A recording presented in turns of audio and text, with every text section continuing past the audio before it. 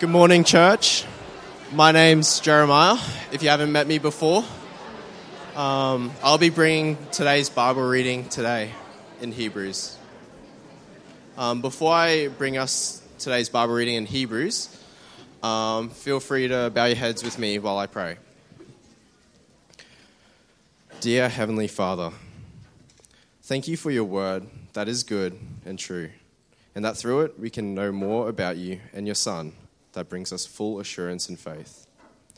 Lord, we pray now that, for our hearts to be changed by your word and our minds to be clear of anything that may hinder us today as Zeke preaches, of anything that might be in distractions or unbelief, Lord. Lord, teach us now as Zeke brings us your word, Lord, to build our lives on the promises fulfilled in your Son, Jesus. In Jesus' name, amen. Cool. So today I'll be opening up Hebrews chapter 10, verse 19 to 25 in the NIV version. That is Hebrews chapter 10, verse 19 to 25, starting from verse 19. Therefore, brothers and sisters, since we have confidence to enter the most holy place by the blood of Jesus, by a new and living way opened for us through the curtain, that is, his body. And since we have a great priest over the house of God, let us draw near to God with a sincere heart and with full assurance that faith brings, having our hearts sprinkled to cleanse us from the guilty conscience, and having our bodies washed with pure water.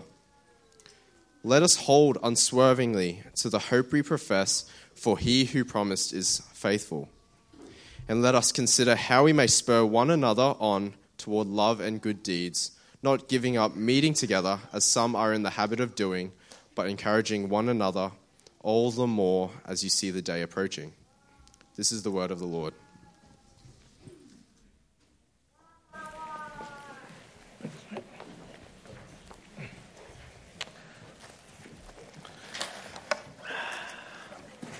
All right, good morning, church. So good to be up here in a slightly different capacity than usual.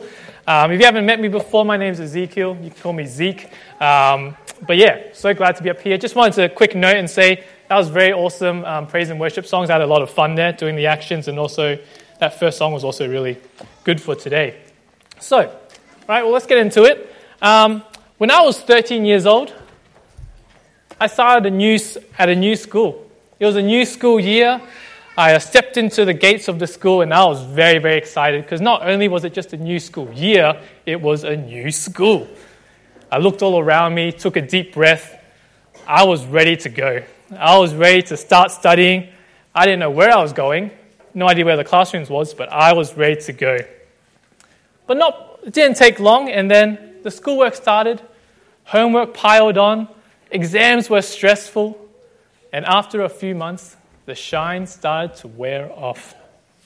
Fast forward 12 years later, 25 years old, I stepped out of the lift into the lobby of my office for a new corporate job. Full of optimism, again, ready to go, make an impact. But as the work piled on, clients were stressful, deadlines were near, the shine started to wear off. Now, we don't need big life stages for this to happen. I'm sure with all of us every single year, New Year rolls around, we make plans to exercise more, pay off the debts, see family more.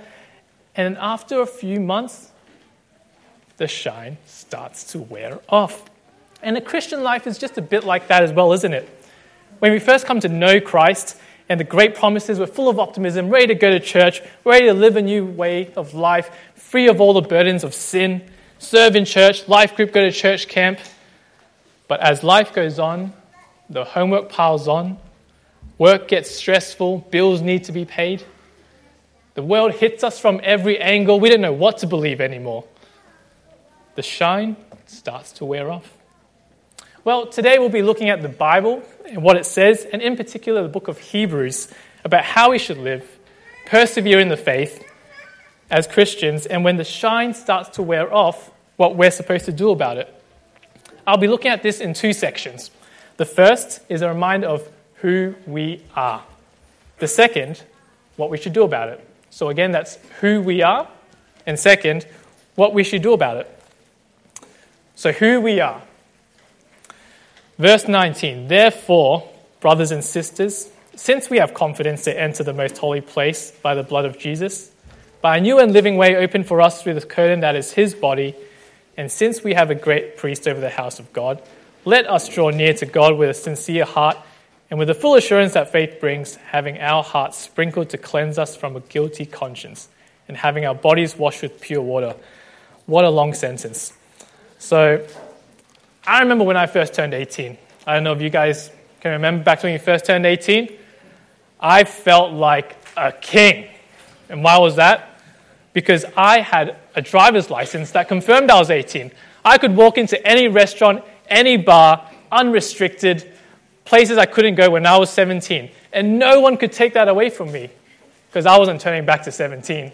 I was 18. Now, here in verse 19, the author of Hebrews is reminding Christians of the same thing. Brothers and sisters, you have confidence to enter the most holy place by the blood of Jesus. Confidence. And where are we entering into? What is the most holy place? Well, it's easy for us today to think straight of heaven, which isn't wrong. But this book was written for Jewish Christians at the time who were going through hardships. And to them, their minds would have jumped straight to the image of the most holy place, or what you call the Holy of Holies. This was the innermost room of the temple in Jerusalem where they worshipped. So up here we have an image of a diagram of the Holy of Holies. So it's kind of a bit like a babushka doll. You've got the outer courts, then you've got the inner courts, then you've got a court of men of Israel, the court of the priests, the nave, and right in the very end is the Holy of Holies. Coming into this place was like coming into the presence of God. It was so overwhelming, so intense, that only the high priest could enter once a year. After a whole cleansing ritual where a bull or goat would have to be sacrificed, the high priest would enter that once a year to ask for Israel's sins to be forgiven. And he'd have to do this every year. Have you ever been driving along at night, minding your own business? Then a big SUV pulls up behind you. There is no brighter light in the world than that SUV, I tell you that. You become blinded, disoriented, no matter which way you move your head, you can't get out of the light. Well, imagine if there were 20 SUVs behind you, shining into your eyes. That's what encountering God is like in the Old Testament. God is so holy, so perfect, that when we try and face him with our sin, we're completely blinded and overwhelmed. We can't stand. We're disoriented. God's holiness is so overwhelming that a thick curtain had to be made to separate the Holy of Holies from the rest of the temple. You see, when our sin held us back from entering this room, it had to be atoned for year after year by the priest. We could never come close to God, and we didn't deserve to. But now, by Jesus' sacrifice on the cross, a sacrifice that was once and for all, better than any millions of boats or bulls or goats, not boats, we have access to the most holy place. We haven't just been allowed to show our sorry selves into the waiting room, into the courts. We have complete confidence to enter into God's house as if it was our house. And that's just not an ID card. That's VIP access. And what's even better, this VIP access never expires. You're not going back to being 17. And that's what the author of Hebrews reminds us. That when life is hard, it seems like no one agrees with what we believe. He's saying, don't forget, this is who we are. We're children of God, washed clean of all sin. We have complete confidence to be in a relationship with our Heavenly Father. So knowing who we are, what should we do about it? Let's move on to part 2, and there are 3 things that the author of Hebrews encourages us to do. The first is this: let us draw near to God. Now, Trish and I have been married for about 2 years now, and if there's one thing I've learned during that time is that she needs to tell me about her day. And that's fine, but it doesn't matter whether it was a good day or a bad day. It doesn't matter where I am, what I'm doing, if I'm at work, I'm catching the bus. As long as she's finished her work for the day, and I'm lucky enough to pick up the phone, she will tell me all about her day. Unfiltered, unrestrained. She doesn't even ask how I am. She just goes, blah, blah, blah, blah, blah. And she does that because she trusts me that I'll listen and that she has complete access to me. And by talking every day, her talking every day, we actually grow our relationship from that. And that's much the same with God. So since we have confidence, and since we have a great priest in Jesus, what should we do now? Verse 22, let us draw near to God with a sincere heart and with the full assurance that faith brings. So what does it mean to draw near to God? Drawing near to God is simply to be in a close and intimate relationship with Him. We should get near to God, have fellowship with Him, and not settle for Christian life at a distance. Drawing near to God is not about doing something every week, not doing something physical like going to church or praying or giving money once a week. It's not about doing things to please God. We draw near to God because we can. And how do we do this? Same way as you would draw near to any other person you want to get near to. Talk to them. Get to know them. Find out what makes them tick, what they enjoy. And how do we do that with God? Pray. I want to ask you now, when's the last time you prayed? When's the last time you brought to God all of your troubles, your joys? When's the last time you thought about just drawing near to God and praying simply for the reason of enjoying God, knowing more about Him? As we align our priorities, our desires, our thoughts, our behaviors with what God prescribes, the more we can rely and rest upon God. We can live in a relationship with Him and live in a way that He designed us to live. Because God promises that as we draw near to Him, He draws near to us. What a great promise. So let me challenge you.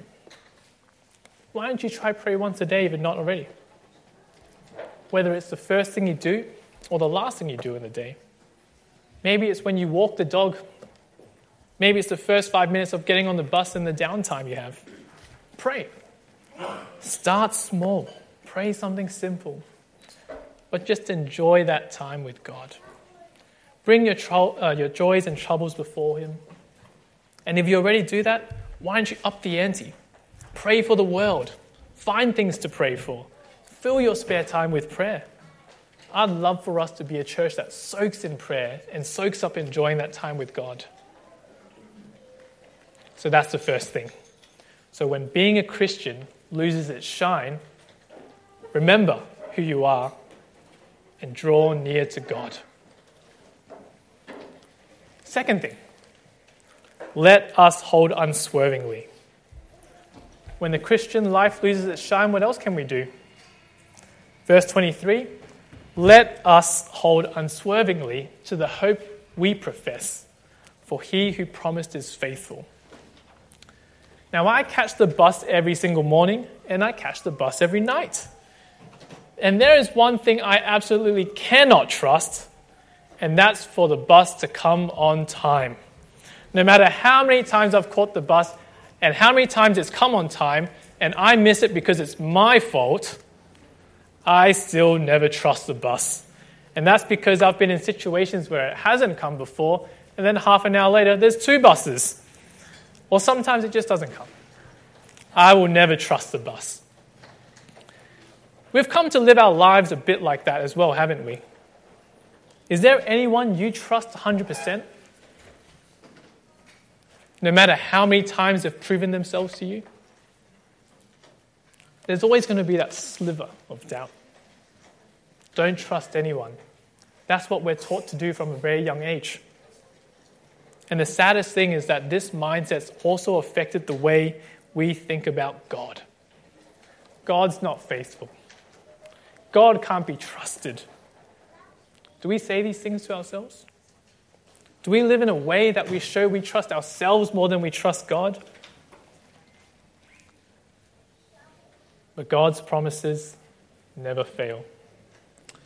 In fact, all of Hebrews up to this point, and actually all of the Bible, shows us how God proves his promises time and time again. We have a hope which has been promised to us that we will spend eternity with God and that he doesn't make us wait. By being in a close relationship with him, he knows what we're going through day by day. He lives with us intimately, and he helps us change us into who we were created to be. There's a story of a painter. He once painted a panel of roses, and that painting was highly praised by all the critics. It was a very small picture, but to him it was perfect. It was his best work, and he was very proud of it. Over the years, people would come up to him and offer him a lot of money to buy this painting, but he'd refuse to sell every single time. And that's because whenever he was discouraged and doubtful of his abilities, he would look at the painting and remind himself, I painted that. And then his confidence and abilities would come back. Just like the painter, we also have a little painting that gives us confidence whenever we feel lost. It reminds us of who we are. But it's not something that we've done. It's the Bible. By looking into God's word, we can be reminded of the promises he's promised to us. Because you see, our hope is rooted in the fact that God would send his Son to open the way through his body's sacrifice so that we could have VIP access to him. What a great promise. So when life loses its shine, the faith in this hope is what anchors us through life. When's the last time you opened your Bible to find out more about God? Not just use that as a self-help book? And don't get me wrong, you can definitely, open up the Bible app and whatever verse pops up, it's very encouraging. I know that from personal experience. But how about reading God's word for simply knowing him better? Not just to criticize the Bible or find out what's wrong, but to know God better. Much like our first point. Build it into your routine. Start small. Maybe start with one verse a day. Better to chew on one verse than to read a whole chapter and forget it straight away. So where do you anchor your life? Is it in wealth, stability, relationships?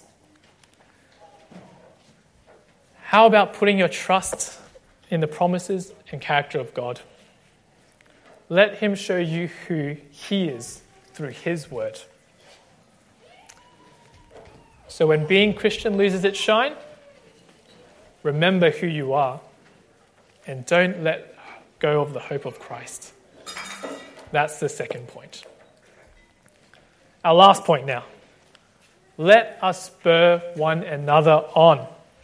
So far we've gone through this whole passage thinking about how it all relates to me as an individual, how God has opened up the way for me to have a relationship with him, how I should hold unswervingly to the hope that we profess and trust in the God that's faithful to me. And it's true. What a great privilege it is that we have in Christ, that we can enter the most holy place. But hey, let me tell you, it's not easy to do it alone, especially when life gets hard and loses its shine. It's not easy to remember who we are and not let go of Christ. And the author of Hebrews knows this. So we now come to verse 24. And let us consider how we may spur one another on towards love and good deeds, not giving up meeting together, as some are in the habit of doing, but encouraging one another, and all the more as you see the day approaching. As you look back into the chapter, Do you see how each verse starts with "let us"? How we have confidence to enter the most holy place? How we are to hold fast to the hope? How we are to consider how to help one another towards loving good deeds?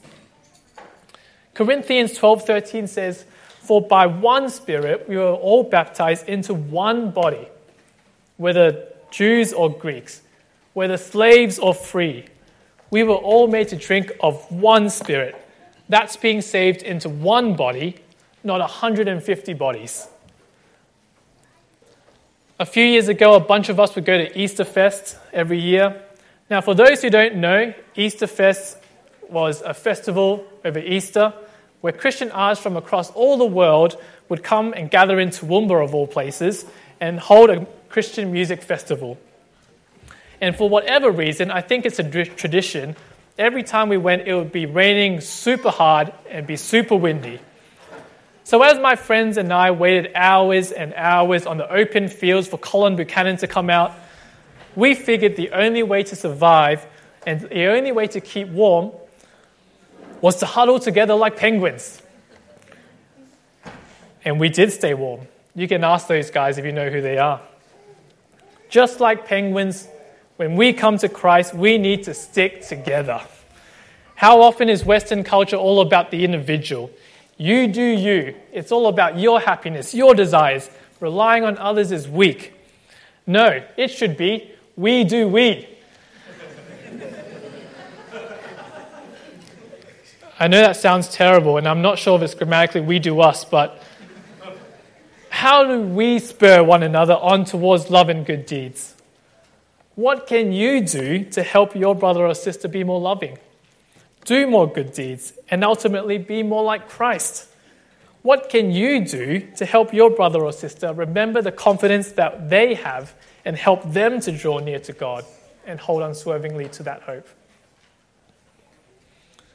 Any ideas? Well, thanks for being here at church. Come to church regularly.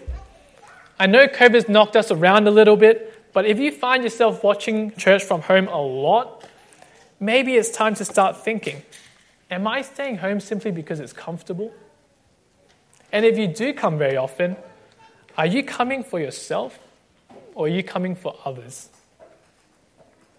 I know that everyone's circumstances are different, and sometimes Sunday church isn't possible. Work, other commitments. But remember, we're called to be one body. And when we're gathered here today, we reflect what worship will be like in heaven.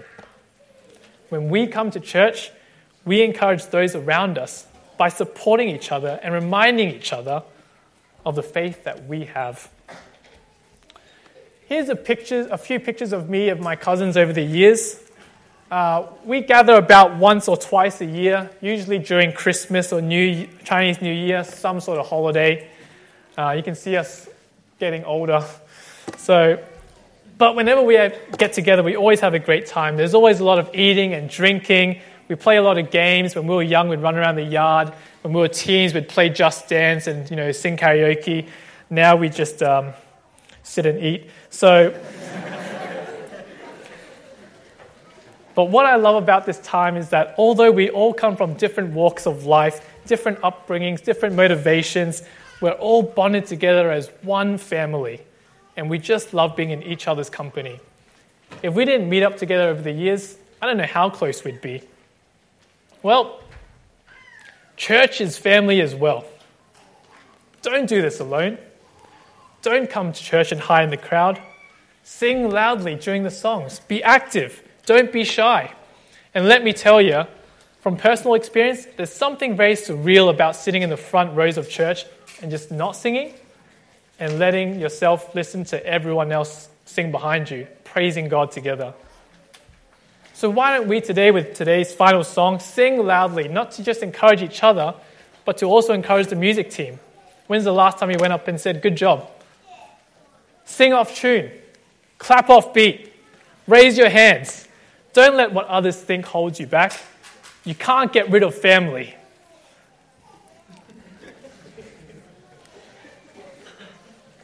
During the pre-sermon question or after the service, Share honestly if you have a burden. Let others share that struggle. If you're in a life group and someone shares something difficult, pray for them. And in turn, why don't you allow yourself to share as well? Don't just discuss the weekend. How about turning to them and asking them, how can I pray for you? What's been going on? So that's the third thing.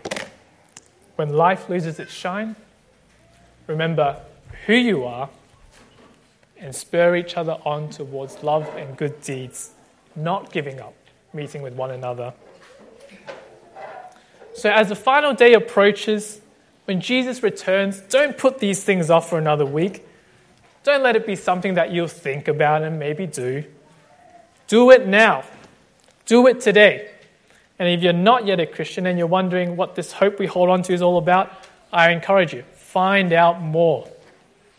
Come have a chat with me, Pastor Matt, Pastor Iggy, life group leaders, anyone, your friend who brought you along. Find out more. We'd love to share about what it means to be Christian and welcome you into this family. So how will you live your life when it seems to lose its shine? How do we continue being a Christian in a world that doesn't fancy us being Christians? How do we keep going when the final day of Christ's return, bringing fulfillment of all of God's promises, seems so far away? Know who you are. You have VIP access to God through His Son Jesus. Draw near to God. Hold fast to the hope of His promises. And spur your brother on or sister on towards love and good deeds. And if you're doing all these already, great. Do it some more. Let me pray. Father God, we thank you for your word and the promises you've given to us. We pray that as we persevere until the end of days that, we'll stick together. We'll remember these promises to draw near to you, to hold unswervingly to that hope. And thank you, Lord, for bringing us into the family that we can remember who we are. So, Father God, we thank you once again for listening to our prayers. In Jesus' name, amen.